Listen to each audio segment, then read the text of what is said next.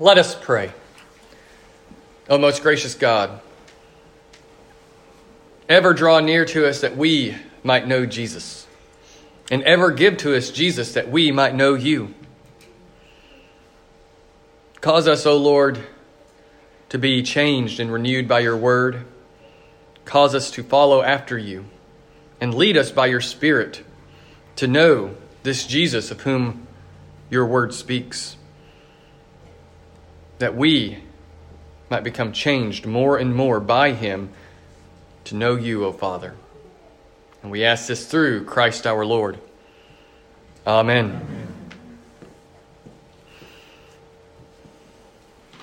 Our collect for today spoke of how how God is the one who can bring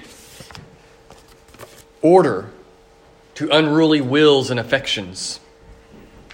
He is the one who can draw us to himself. He renews us. He changes our wills. He changes the loves and the desires that we have within, that we might know him, that we might serve him. And on this Passion Sunday, as it's called, it was funny when I was looking in the prayer book and looking at things and talking to Mike about what passages we were to have for this week. I was like, when did we start calling this Passion Sunday? I don't remember this in the prayer book before.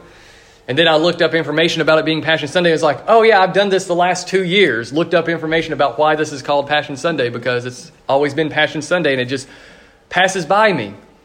And it's Passion Sunday because it's coming into the home stretch. It's coming ever so closer to Good Friday, toward Jesus' crucifixion, toward his death and his resurrection, toward that passion that he must endure, that he must go through on our behalf.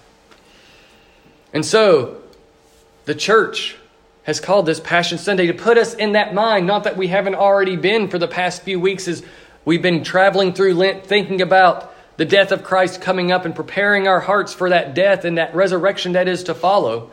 But here, so there's a sense of a doubling down, of reflecting and focusing in on that very death, that very passion that Jesus must endure for us,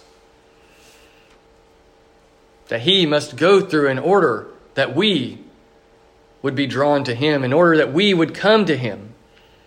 And so this Sunday we reflect on what some call the misplaced Gethsemane, the place, I can't even say it now. I could say it earlier. Gethsemane, the misplaced Gethsemane in the Gospel of John. Because after all, John does not go to Gethsemane with Jesus in the same way that the synoptics do. In the synoptics, we have Jesus falling on his face before the Father and begging for the cup to be withdrawn, but nevertheless, the Father's will to be done. In John, when we get to that time before his arrest, he is praying confidently. And it's not that they contradict each other, but that they're showing two sides of the same prayer, I think. The synoptics just narrow it down to that nub of, thy will be done.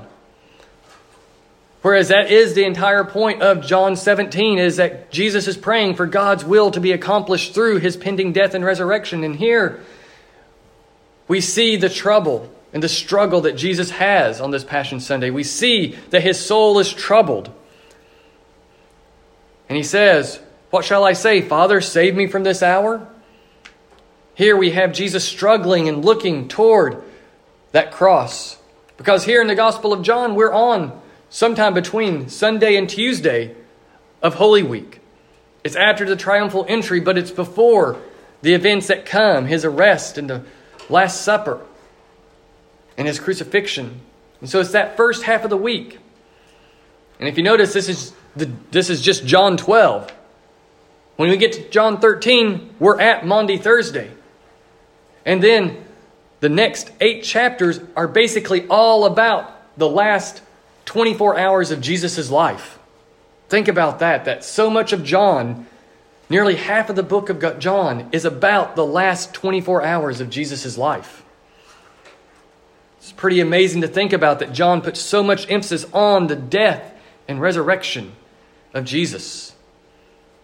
But here we hear of Jesus' struggle. and his calling, because he says, for this purpose I have come to this hour. For this very purpose, this moment of death, this moment that will pave the way toward resurrection and toward salvation is why I have come. This hour is why I am here. And through him going and enduring through this hour, he himself is calling us today to become stuck, so to speak, to his mission.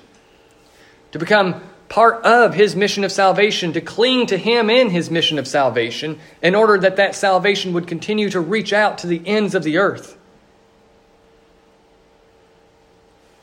And so we have first there in verse 20, the dying grain. The dying grain, as Jesus turns to his disciples and tells them that a grain of wheat must first enter into the earth, fall into the earth and die. But what sets off this speech from Jesus? It is the reality that Greeks have come.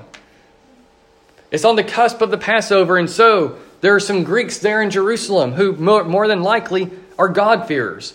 They're not proselytes, they are not converts to Israel, for they are not circumcised. If they were circumcised, they would just be Jews. Because the Old Covenant didn't care about your ethnicity so much as your circumcision and faith. That was what it was intended to be. So therefore, someone who became circumcised later in life and confessed faith in Yahweh would be incorporated into the Jewish people and be called a Jew.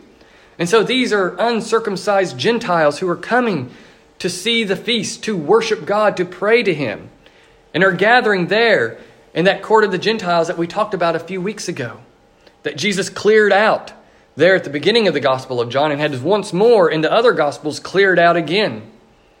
And so here are these Greeks, and they come to Philip, who has a Greek name, by the way, who then goes to Andrew, and then they go to Jesus. These Greeks want to meet Jesus. They wish to see him, to encounter him, to discover more about him, to understand him. And John never tells us if Jesus meets with these Greeks. Because as soon as Andrew and Philip go to Jesus, Jesus begins talking to them, and he says, the hour has come. When you read through the Gospel of John, you hear Jesus mention this many times. He'll say, my hour has not yet come. My hour has not yet come, when certain events are occurring around him. That it's not time for his crucifixion and resurrection. But here, when these Greeks come, here on these last few days on earth, before his crucifixion, he says, the hour has come for the Son of Man to be glorified. For the Son of Man to be glorified, to go to that cross and die an inglorious death that yet is his great glorification, that brings about glory to the Son of Man, that brings about glory to the Father, because he is a dying grain. He is meant to fall into the earth and die, because if he doesn't, he will remain alone. But when that grain of wheat falls into the earth and dies, what happens? It sprouts up and produces more grains of wheat.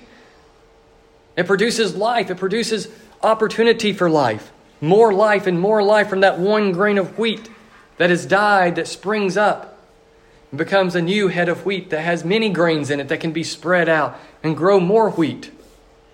And that is the dying grain, the one grain that falls into the earth and dies. It ceases to be its own. It ceases to be alive, but dies and becomes something new and produces life, produces fruit. Jesus continues to explain this dying grain by looking at his disciples and saying, whoever loves his life loses it, and whoever hates his life in this world will keep it for eternal life. Words we've heard in one form or another throughout the Gospels, that you are called to not love your life, but to hate it in this world. And of course, here he's being hyperbolic. That comparison of love and hate is always hyperbolic. It's not a literal hatred as in how we would hate enemies that are threatening to kill us. But it's putting it into second place, reducing it, denying it, cutting it off. This life in this world. Turning away from that life and shunning it in order that you would receive Jesus, in order that you could turn that love that you should have, that you might have for the world that you were born with in the world, the love of your life for this world. Turn that love and let Jesus renew it into a love for Him, into a love that looks toward Him, that depends on him, that serves him. And he says, if anyone serves me, he must follow me. And where I am, there will my servant also be. And so we must turn from our old life. We must turn from this life in this world and despise it and not love it, but love Jesus, but love who he is, which means that we too become dying grains of wheat. We too must die and fall into the earth. But we're given that promise, where I am, there will my servant be also. But it's a scary promise because he says, where I am. And where is Jesus going? To the cross. He is going to die. He is going to suffer death on our behalf. Where I am, there will my servant be also. And thus we have to walk that path of death as well. Our death is not salvific. Our death is not redemptive. But nevertheless, our death is necessary and part and parcel of the change that Jesus brings to us. He calls us to die as he has died, in order that we would be able to receive the life that pours forth from him in his resurrection, to receive from him what he has received by being the Son of the Father, by being the perfectly obedient servant, by being the servant who learned obedience through suffering and pain. And that dying grain then leads us over to the lifting up of Jesus. That as that grain of wheat falls into the ground, it grows and it is lifted up, so to speak. And Jesus continues in verse 27 with the statement of my soul is troubled. Shall I say, Father, save me from this hour? But for this purpose I have come to this hour. Father, glorify your name. The Father's name is going to be glorified. And the Father has glorified it, he says. The voice from heaven speaking.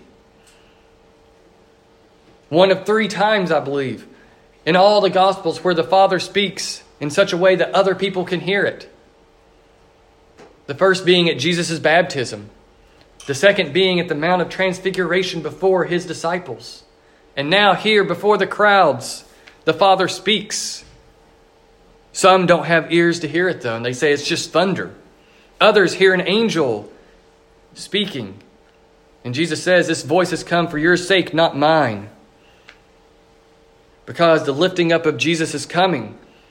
And this is an affirmation of who Jesus is. As he prays for the Father to glorify the Father's name, the Father says, I have, and I will glorify it, because the Son's time is coming. The hour is here for the Son to be glorified. And as the Son is glorified, so too is the Father's name glorified. This lifting up means that judgment is coming, that the ruler of the world will be cast out. He will be defeated. He will be crushed. He will be put away by Jesus himself. But in a most inglorious way, because it's not what we would expect. It's not what we would understand. And Jesus says, and I, when I am lifted up from the earth, will draw all people to myself. Since we haven't read through the entire Gospel of John during our time on Sundays right now, we may not quite catch that reference, when I am lifted up. I think that Jesus here is actually referencing something he said earlier in the Gospel in John 3. When he's talking to Nicodemus, he says that the Son of Man must be lifted up like Moses lifted up that bronze serpent in the wilderness. And that through that, salvation would come to his people. And here, Jesus is referencing that, and of course, ultimately referencing the bronze serpent. That as the bronze serpent was lifted up and the people saw what was causing their death, what was causing their judgment from God, and turned from the sins that they had committed that brought that judgment, they found life, they found healing. Strangely enough, by looking upon the very thing that was causing them pain and suffering, the serpent. They were being struck down by serpents because of their grumbling and their sins in the wilderness. Fiery serpents is called in Numbers 21, came and started assaulting the people as judgment from God. And when the people came to Moses and said, do something, save us, help us, pray for us, he turns to Yahweh, and Yahweh says, make a bronze serpent and put it up on a staff and lift it up high, so that when the people look upon it, they will be healed. They look upon that which is their judgment.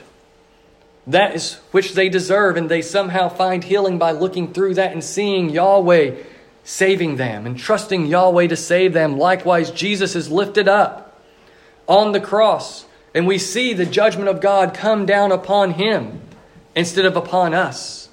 We see the results and the consequences of our sin, that it leads to death. But instead of it being our death, it is the death of the Son of God, the Son of Man, Jesus, the Messiah, taking onto himself the death and the judgment that is rightfully ours. And looking on him, we find healing. We find renewal as we trust what God has accomplished through Jesus for us. We look upon the reason for the death that is among us, our sin and the judgment of God being poured out against us. And it lands on Jesus so that we can have life, so that we can have renewal. And of course, John reminds us, he said this to show by what kind of death he was going to die. The people recognized that Jesus meant he is going to die. The Messiah will die on the cross. And so the people respond, well, we've heard that from the law, the Christ remains forever. How can you say that the Son of Man must be lifted up, that is, must die? Who is this Son of Man? The people recognize that Jesus is talking about receiving the judgment of God on himself.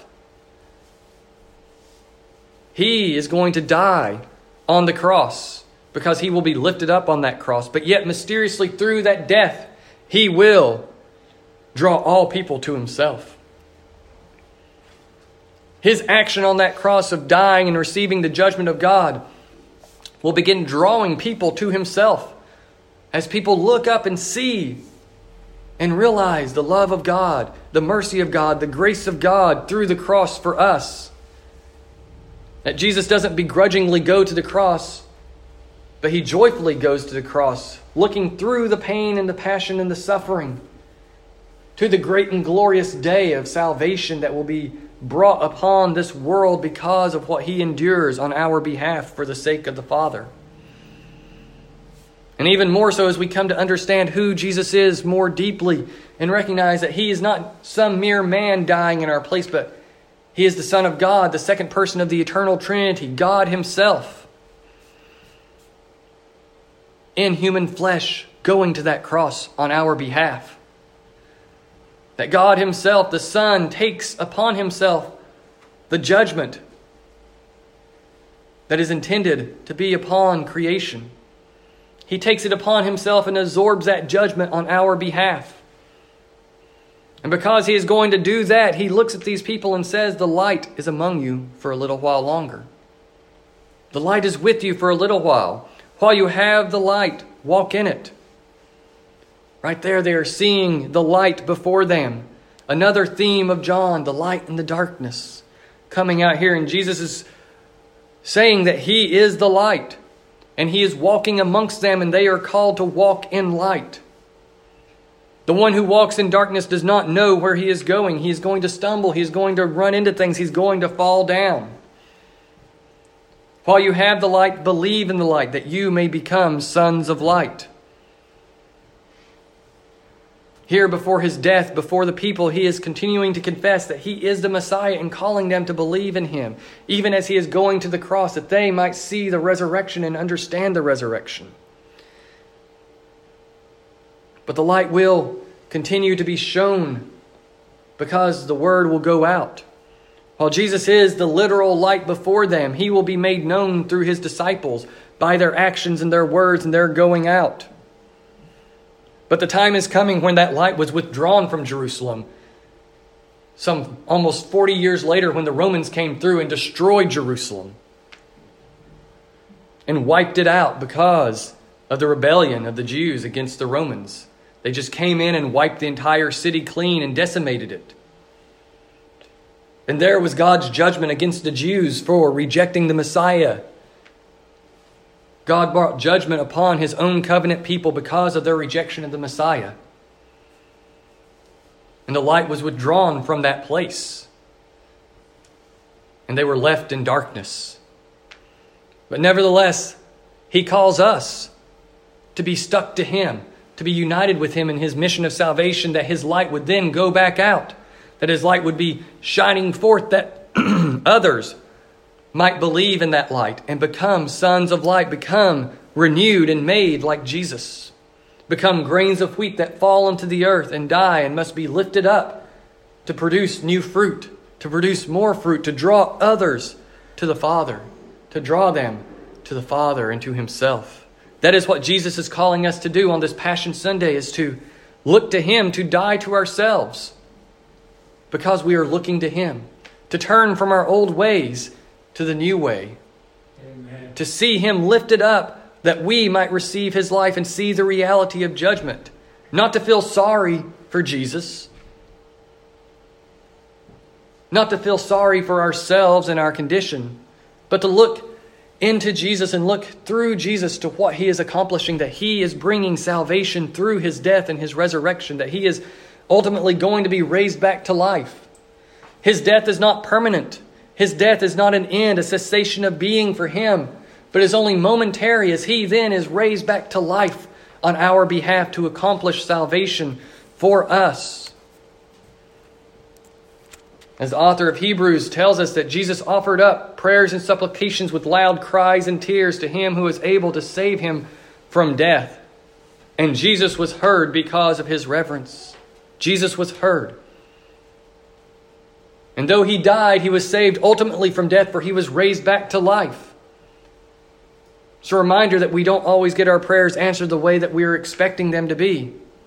Jesus knew that he had come to die, and he knew in his prayers that the Father would hear him, and that though he would die, he would be raised back to new life, given a new kind of life in his physical body that he had taken onto himself in the incarnation, that he carries with him now for all of eternity as he sits upon the throne of the highest of heavens.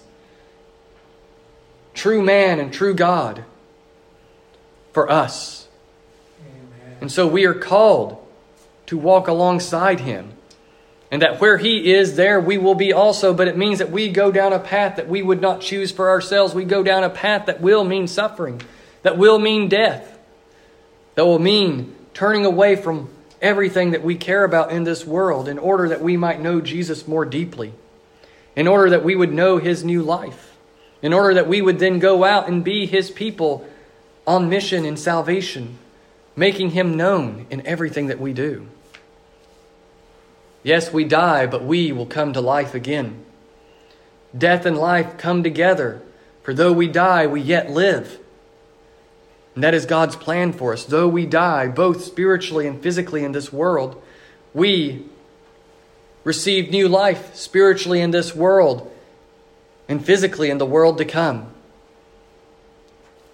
We are called by Jesus to endure, to experience that, so that we can be more and more purified as his life is poured into us, as his redemption and his salvation comes to us. And through that, he orders our unruly wills. He orders our affections. He shapes and molds us that we would know him more deeply and that we would follow him and serve him and be where he is. For where Jesus is, there will we be also as we trust and follow him. In the name of the Father and the Son and the Holy Spirit. Amen.